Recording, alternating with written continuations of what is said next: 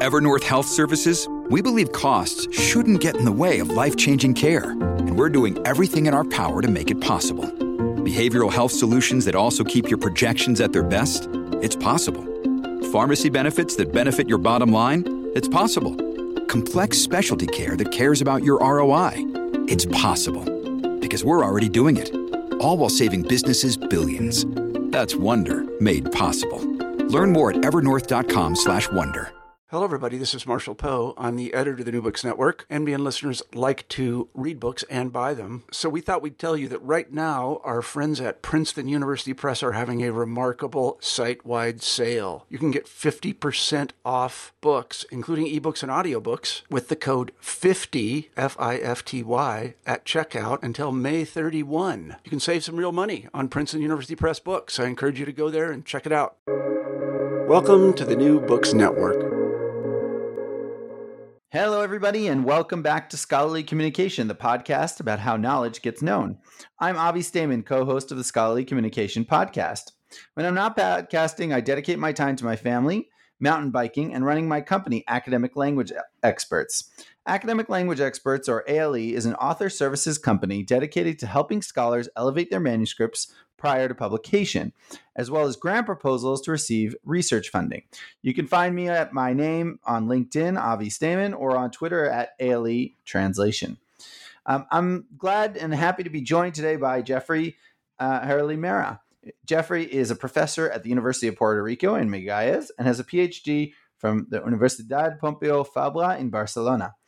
He was the 2022 Obama Fellow at the Obama Institute for Transnational American Studies at Johannes Gutenberg University in Mainz.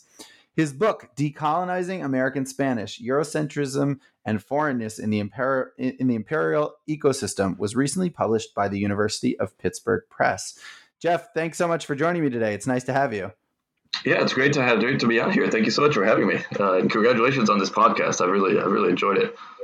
Oh, thank you so much, and I appreciate also the early wake up in order to make this all possible. So maybe you could start us off by telling us just a little bit about this the book that you published, Decolonizing American Spanish, and maybe what's interesting to me is not only what the book's about, but maybe the story kind of that led you up to deciding that this was an important book that you wanted to write. Yeah. Okay. Thanks. Well, the book itself looks in on the ways that the U.S. university functions, in a sense, as a foreignizing apparatus for the Spanish language, and as kind of a corollary to that, the people who use the Spanish language. And my own kind of personal kind of academic experiences, certainly at the University of Puerto Rico, have been very important in kind of my formation of these ideas. I did spend some time here when I was growing up. My grandparents lived in Aguadilla, but I didn't really live here until I was in my 30s. And when I did arrive here, and I discovered a lot of very interesting things with respect to the way that language, English and Spanish principally, but function in the university setting, and the things that the skills and the abilities and the experiences and the philosophies that are developed here at our university that are very unique. And I think that these capacities and these competencies are, for me, they're extraordinary in my own kind of personal academic experience. Especially in comparison to kind of my own experiences in the U.S.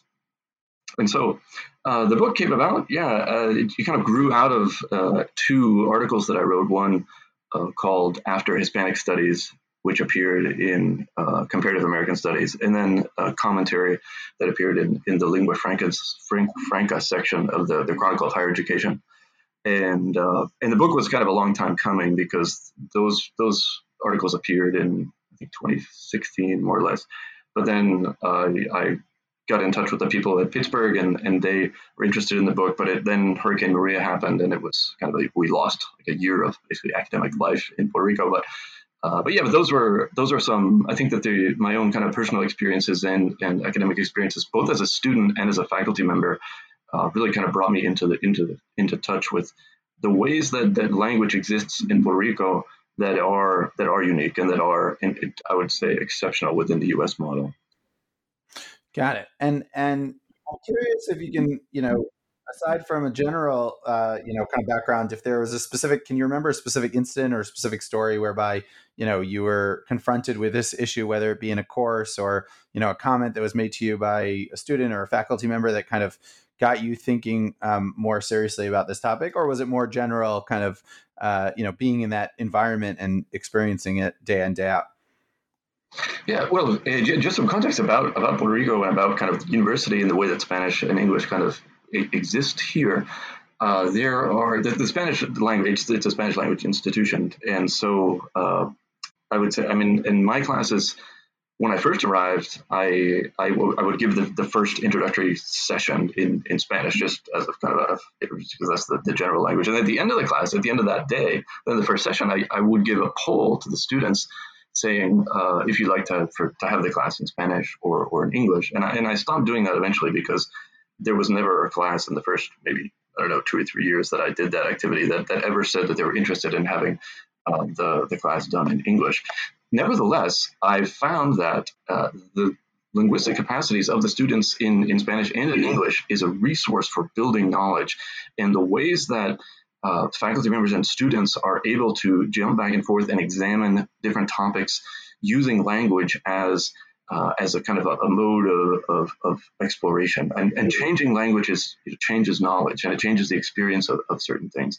And so using that as kind of a lever to bring in new experiences of, and for example, studying a text that's in English in Spanish, so reading a text in English, for example, I don't know, Hemingway or something, and talking about that in Spanish, those I found bring a lot of new depths into the conversation that I think are really not as accessible in an English, kind of English only and a Spanish only situation. So those experiences at the Universidad de Puerto Rico certainly kind of brought me into and also what's another thing that I'd say kind of some personal experiences that I've noticed there, how when people come from the U.S. to our university, and this happens occasionally. A few months ago, the NSF had a program on our campus in December, and for whatever reason, I was invited, even though I'm a humanist. But I went, and I didn't really participate much because it's in the sciences, and I really work in literature and in art and philosophy. But it was interesting to see how the people who were involved in it from the Universidad de Puerto Rico, how the faculty members, how the language change happened. So before the people from the U.S. arrived in the room, we were speaking in Spanish, having a regular conversation. And then as soon as the people from the U.S. people came in, the language changed. And it makes me think of, I don't know if you're familiar with Thurston Belbin's work, but he has a concept, skeptical animus, and which brings in what he calls in German the Unbefangenheit, which is a kind of an impartiality.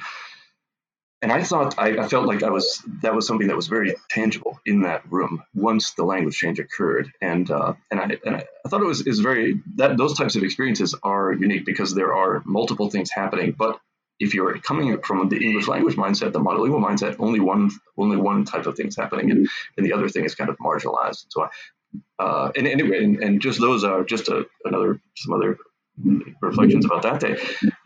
I didn't really say much during those because I'm in the humanities. But at the end of the sessions, one of the people said, is there anything that you guys have, suggestions that you guys have? And and I raised my hand and I said, well, you should really, since we have science classes here in Spanish and a lot of research that's done in Spanish, you guys should receive applications and conduct peer review in Spanish. And everyone on the panel really agreed with that. And it wasn't something that seemed to be, and in that sense, I know that our institution is a model for others in that we already do all of these things in two languages.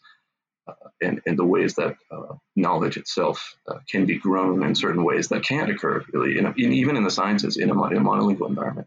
So let's talk about America for a second, and I'm curious to ask you about kind of in America, I think even if Spanish may be a recognized language, I think you'd be hard pressed to find too many colleges where you're going to be hearing Spanish in the classroom, at least from a professor. So and in other places in the world, it's a lot more common to have bilingual or even many languages being spoken across courses. Whereas I think in the U.S. it seems like it's maybe I don't know what the official numbers are, but I'd guess in the high 90s in terms of the number of classes we're giving in English. So I'm curious, kind of maybe you can give us a little bit of a history of why that is, how that came about, and what you think some of the what are some of the downsides? What are some of the risks that we're taking as a result, or some of the collateral damage, but consequences that we pay as a result of that approach? Yeah, well, there is a rich history of course, of many different languages in the U.S. and it's a kind of the institutional plow of kind of English only that attempts to that, and that's something that's relatively new. And there were, in the early part of the 20th century, there were hundreds of non-English language periodicals around the U.S. and that seemed to start to constrict institutionally around the First World War. Teddy Roosevelt was a kind of a famous monolinguist, and there was also kind of a period of time in which even studies in linguistics considered use of multiple languages as a shortcoming, and that has changed. And and there are some circumstances with, for example, children who grow up with multiple languages have not significantly, but there is a measurably difference in kind of the size of the vocabularies available in both languages and so on. Nevertheless, so those things were happening both in the academy and out of the academy, and there were political and social and kind of cultural things that were occurring, especially with the circumstances with people arriving to the U.S. and the pressure to kind of quote unquote Americanize themselves, and in doing that to abandon other languages other than English.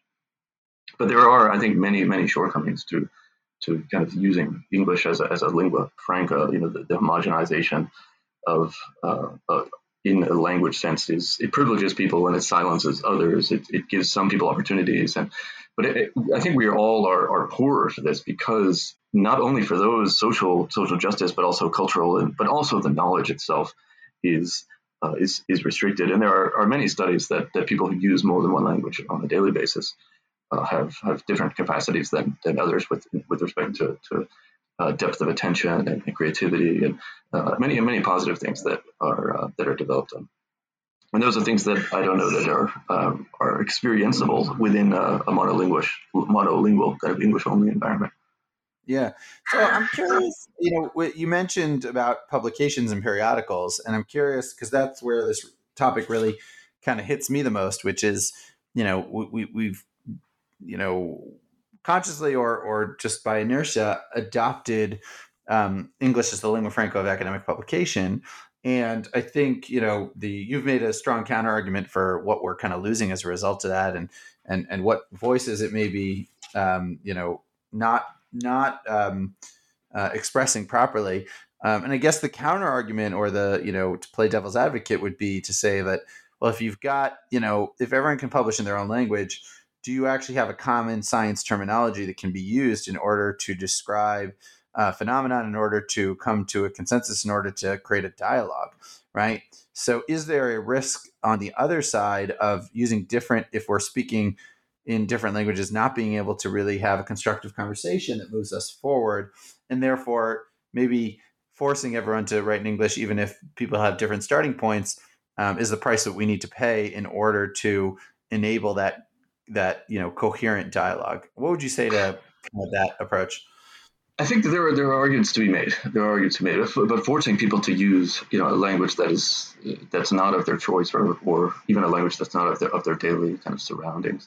There are kind of the way that kind of lops off opportunities, and I mean the price is enormous across many different. I mean, when you look at literacy, driving literacy itself through English and away from Spanish, in ways that these put people out of universities. But when you look at, for example, certain attrition rates and graduation rates are very much affected by that, and there are certain communities that are. And so, if these communities, for example, were to have access to institutions like universities, but also certainly middle schools and high schools and so on within their own context, within their own if the language of the institution were kind of reciprocal with what was happening in the community, these would grow knowledge, and I don't have any real question about that in ways that and much beyond kind of the social justice angle. When you think about when you think about what types of solidarity are being voiced,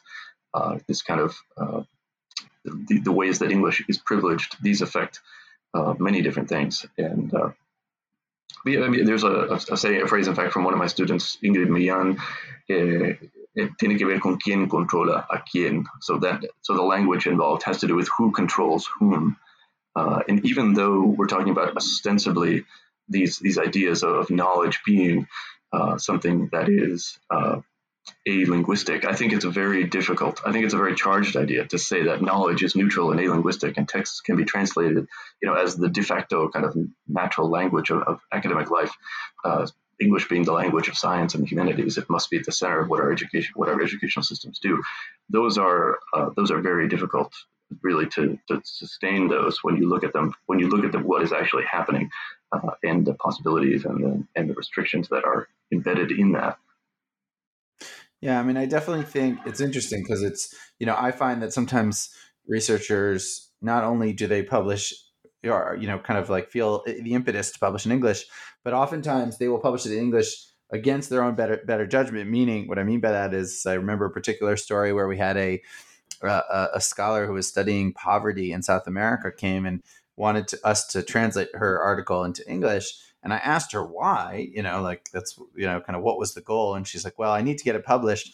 And I, in English. And I said, well, who's the audience? And she said, well, policymakers in South America. And I said, well, then why do you want it in English? She said, well, for career tenure, and then I can worry about the impact later. And that wasn't something she was saying proudly. She was actually quite bothered by that.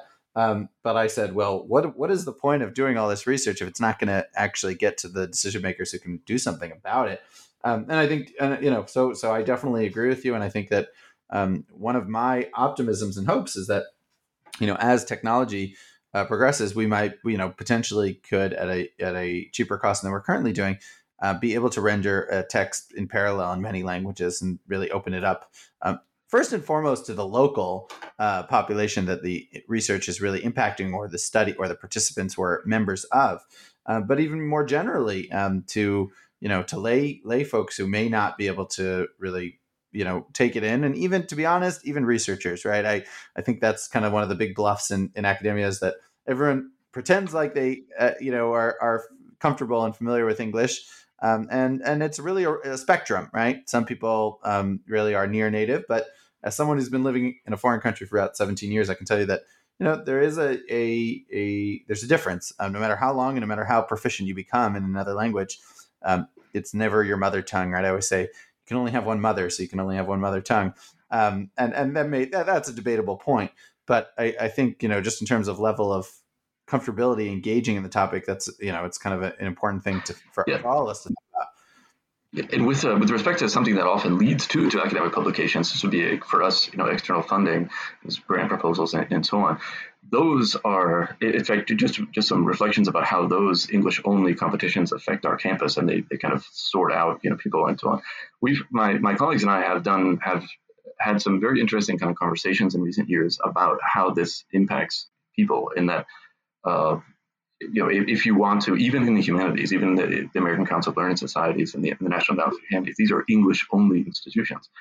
And we had a roundtable a few months ago with Margarita Benitez, who's the former director of the Fundación Puertorriqueña de las Humanidades, the Puerto Rican Humanities Council, Ignacio Sanchez Prado, who's a professor at Washington University in St. Louis, Joy Connolly, who's the president of the American Council of Learned Societies, and Juliana Kudler, who's an officer at NEH, and the title was about English-only competitions and reconsidering the impact of rejection.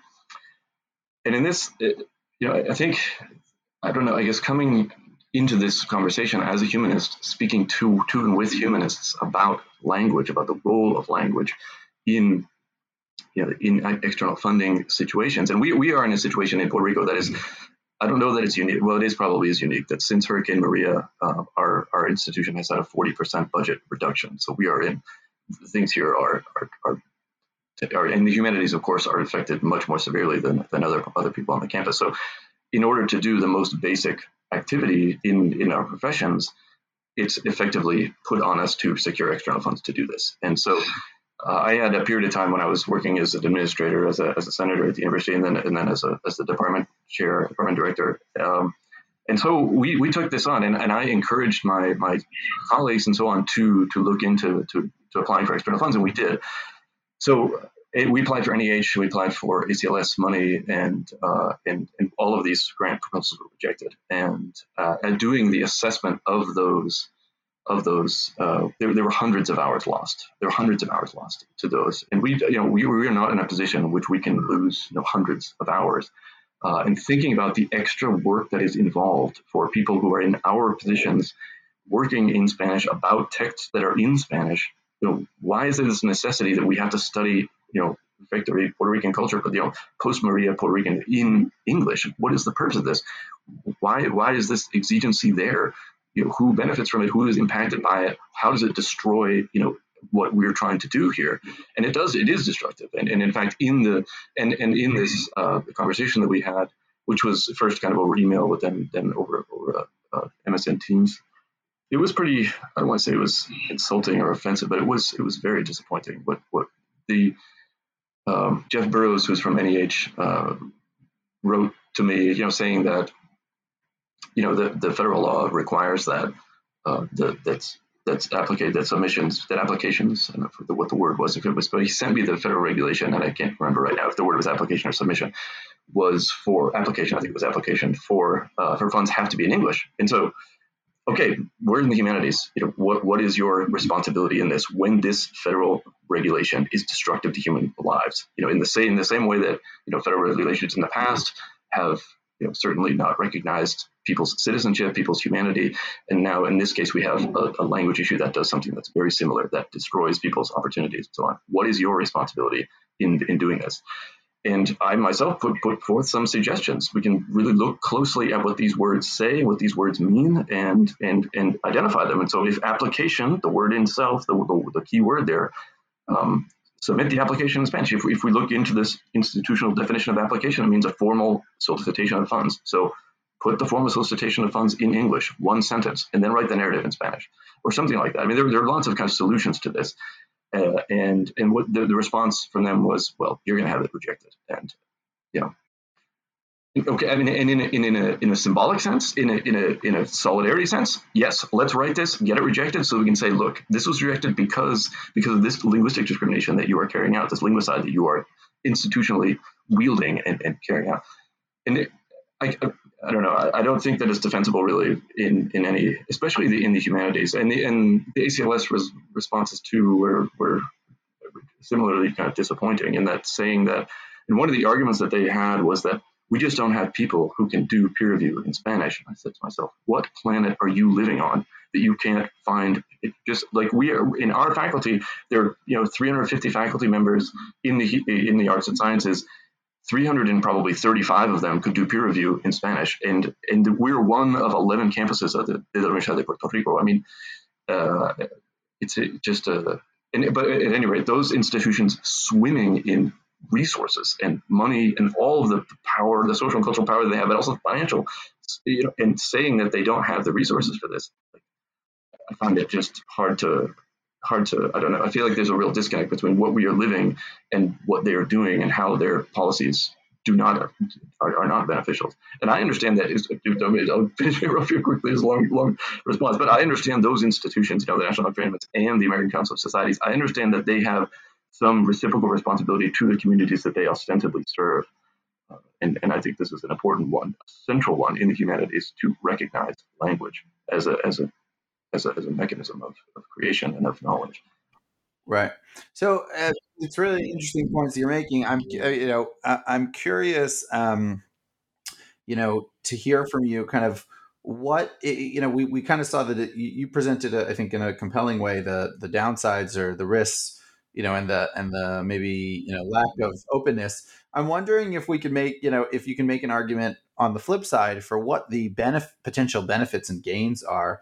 If we could incorporate not only translation, but also, maybe even thinking primarily or thinking from the very outset of other languages that this would get consumed in. I mean, it could be anything in my mind from, the website of the institution to the handbook for the students to publication.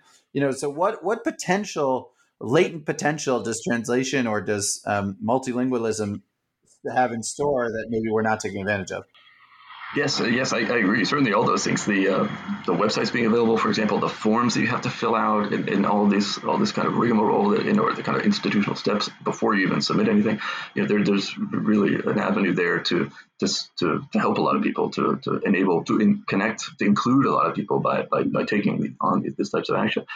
Translation, I think maybe in the sciences it might be a little bit different, but in the humanities, I find it as a very kind of a charged topic. I think about when I lived in Barcelona, there wasn't a linguistics program, or there was actually, but I was in the kind of the cultural studies, but I ended up having friendships with people who were linguistic graduate students, and as like a second job, they were translators for into Spanish from certain movies and video games, and they would always search me out to say, what does this mean in Spanish and so on. And I remember one of the instances where it was a Lord of the Rings movie, and the phrase in English was, "We will travel light," and that's then they were about to get on their horses and go wherever, and they had translated this "Viajaremos de día," which means we will travel by day. And I remember saying to the guy who was translating, I said, this doesn't exactly mean that. I know that like in a literal sense, it does seem like that because the words light, it indicates it would indicate daytime, but this is another kind of an idiomatic phrase, and travel light means to travel without carrying a lot of things. And he said, no, Jeffrey, verás. So, anyway, but he went with that translation that he had. And I remember when I went and saw it in the movie, and all the movies there have the subtitles in Spanish, and they put Viajaremos de día. And I remember saying to myself, God, and that's a very small thing. That's a very small thing, but those things are happening. All those can be knowledge. I mean, very small words can have enormous meanings, enormous significance, and that one maybe doesn't, but other things do. And I don't know, when I think about, and I don't know if you've ever had your texts translated into your other languages. For example, when I have had my work translated into Catalan and into Spanish, and my stuff's translated into Spanish happens pretty often, but it's always like, I would never say this that way, and it's kind of like, I guess puc parlar català fa molts temps que no he parlat. I can speak Catalan, but my Spanish is certainly my dominant language. And so when I see it, I can read into what this person is misunderstanding in this translation. And then the words could mean the same thing, and they kind of do. It's kind of like if I have two sisters, and like if they were to recount a story that happened to me to other people, that they're going to say it in a certain way. That's kind of like, yeah, I guess that's sort of right. But you know what? I'm sure that would do the same thing when I'm talking about my sisters about, whatever happens to them. But it's kind of a disconnect. And these things create changes that kind of differentiate authorial. In the humanities, I think that's they're very much more complicated than in the sciences. I would like to think more about the use of I think you said machine translations and using those as tools. I think that those can be used as tools, and they should be used as tools. I think we should always have a real kind of critical mind about whatever tools that we are using, and thinking about the context that they come from, and where what the outcomes are, and how they are often, and if not always, erred. Yeah, for sure. Now, I wanted to ask you about, what are some of your proposals or suggestions that you've put forward? I mean, you mentioned to us about the grant proposals, but, whether it's in the academic environment and ecosystem in general, or in publishing in specific, what would be some of your suggestions or ideas to, make academia a little bit less monolingual and open up opportunities for publishing in other languages? Yeah, well, I think that the Universidad de Puerto Rico and Puerto Rico in general have already kind of figured many of these things out. In that, even though what is happening here is, it's a colonial destruction, a programmatic destruction of culture and language and so on. It's what's very interesting about, especially the Universidad de Puerto Rico, is the way that these things come and the way that they are dealt with internally in a specific way, and language is a very fundamental part of that. And when you examine kind of this, and I think that Thurton Belbin's term for this is very useful, this impartiality toward, and I would describe it as impartiality toward kind of the imperial narratives and the imperial myths, in this case, the English language. Maybe you have to use it because it's forced onto you, and But those things happen in life, and they're terrible, and they shouldn't happen, and we should do everything we can so that they do not. But that when they do, how do you interact with this? How do you move with it? How do you make it? How do you benefit? How do you not benefit from it? How do you make it your own, and so on? And I would say that because the notion of kind of the Americanization of Puerto Rico has largely failed. And it's, yes, you're going to drive down the street and see, the chain stores and so on, but you're not going to hear the English language, and you're not going to, a lot of the I think it's very difficult to imagine, kind of but the Puerto Ricanization of the U.S. And the example that I use in the book is really thinking about how the competencies that are developed at our university would be very implementable, maybe not implementable because in certain areas, but with respect to Spanish, because Spanish is not a significantly minority language everywhere, but it is many places. But thinking about this kind of Puerto Ricanization of the U.S. higher ed, and that if saying, for example, a phrase or a sentence or a paragraph or even an entire class or even an entire course in Spanish is not an incendiary thing, but it's an ordinary thing because it's something that is interacting with, and that's what the decolonial move really does, is it unlinks from these imperial narratives and it localizes knowledge production. And so having the language of each institution be reciprocal, not to the imperial narrative, not to English, but rather to what is the local language. And I'd like to just say some cases that I'd like to note. And I grew up in Massachusetts, and the languages where I grew up certainly were there was English, but there was also Portuguese. When I was up until I was 8 years old, I lived in a part of Falmouth, Massachusetts called T-Ticket, which kind of right abuts a part of town called East Falmouth. And East Falmouth is kind of like the seat of Portuguese culture in that area. And when I was on the bus and things, and you hear Portuguese and then especially in the soccer field too. But then by the time you get to high school, the only time that you hear it was on the soccer field. And you would go up to these kids who are, a friend of mine, for example, John Raposa, whose parents are from Portugal. He was born in the U.S. You would go up to him and ask him, like, John, do you speak Portuguese? He'll look you right in the eye and say no. And I'm thinking, and you think to yourself, John, 2 days ago I was at your house, and the phone rang. You picked it up.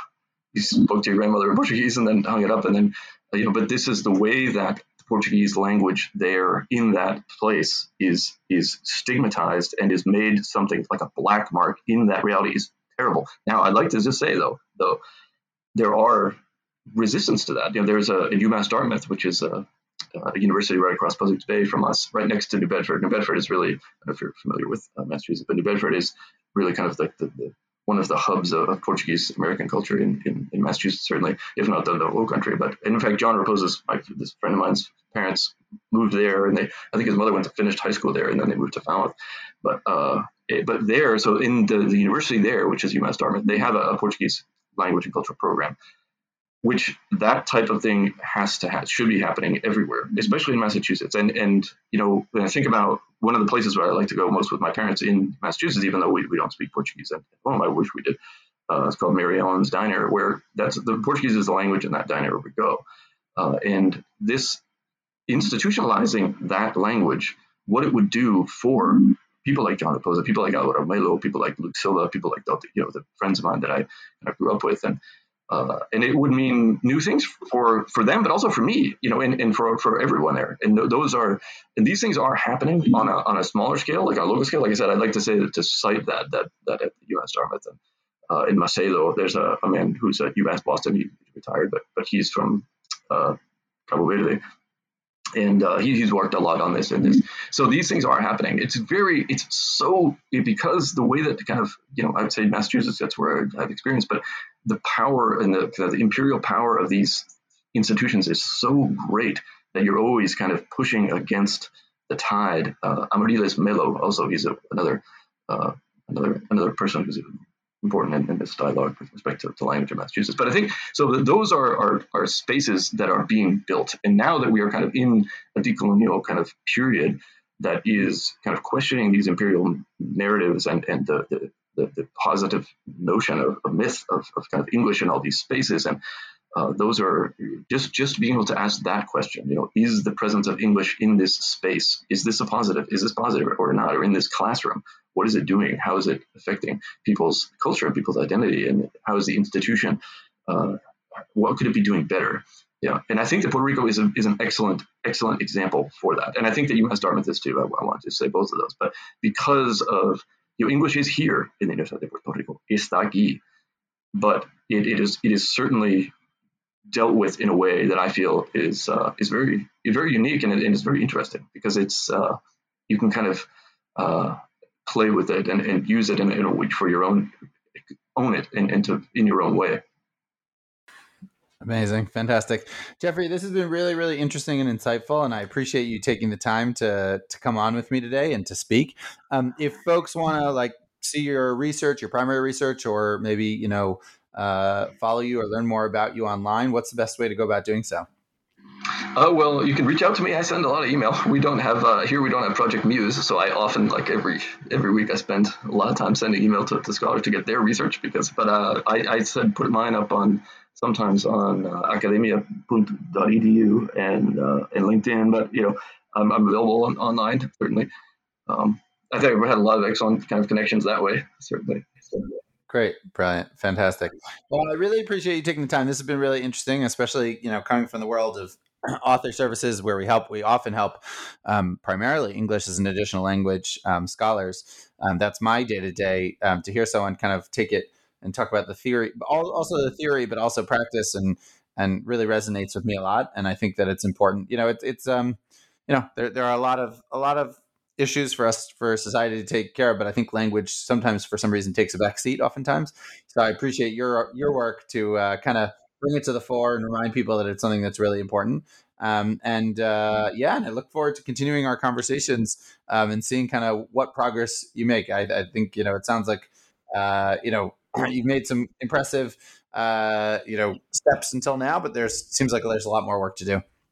Thank you so much. Yeah, I agree. And then this kind of lethargy towards language, I think, is starting to erode a little bit, and is in part to work like yours.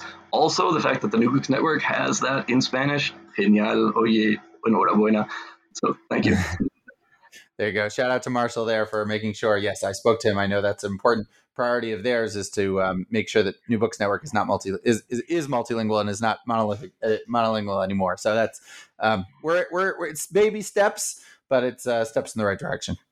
Absolutely. And I mean, the New Books Network is, it's not as good as coffee, but in the morning it is fabulous. I really have, it's been a wonderful part of my day, especially yours. I really enjoy yours, of course. Thanks so much, Jeffrey. I appreciate the compliments. So have a great rest of your week. And we look forward to following up on this chat in the next few months. Take care. Thank you.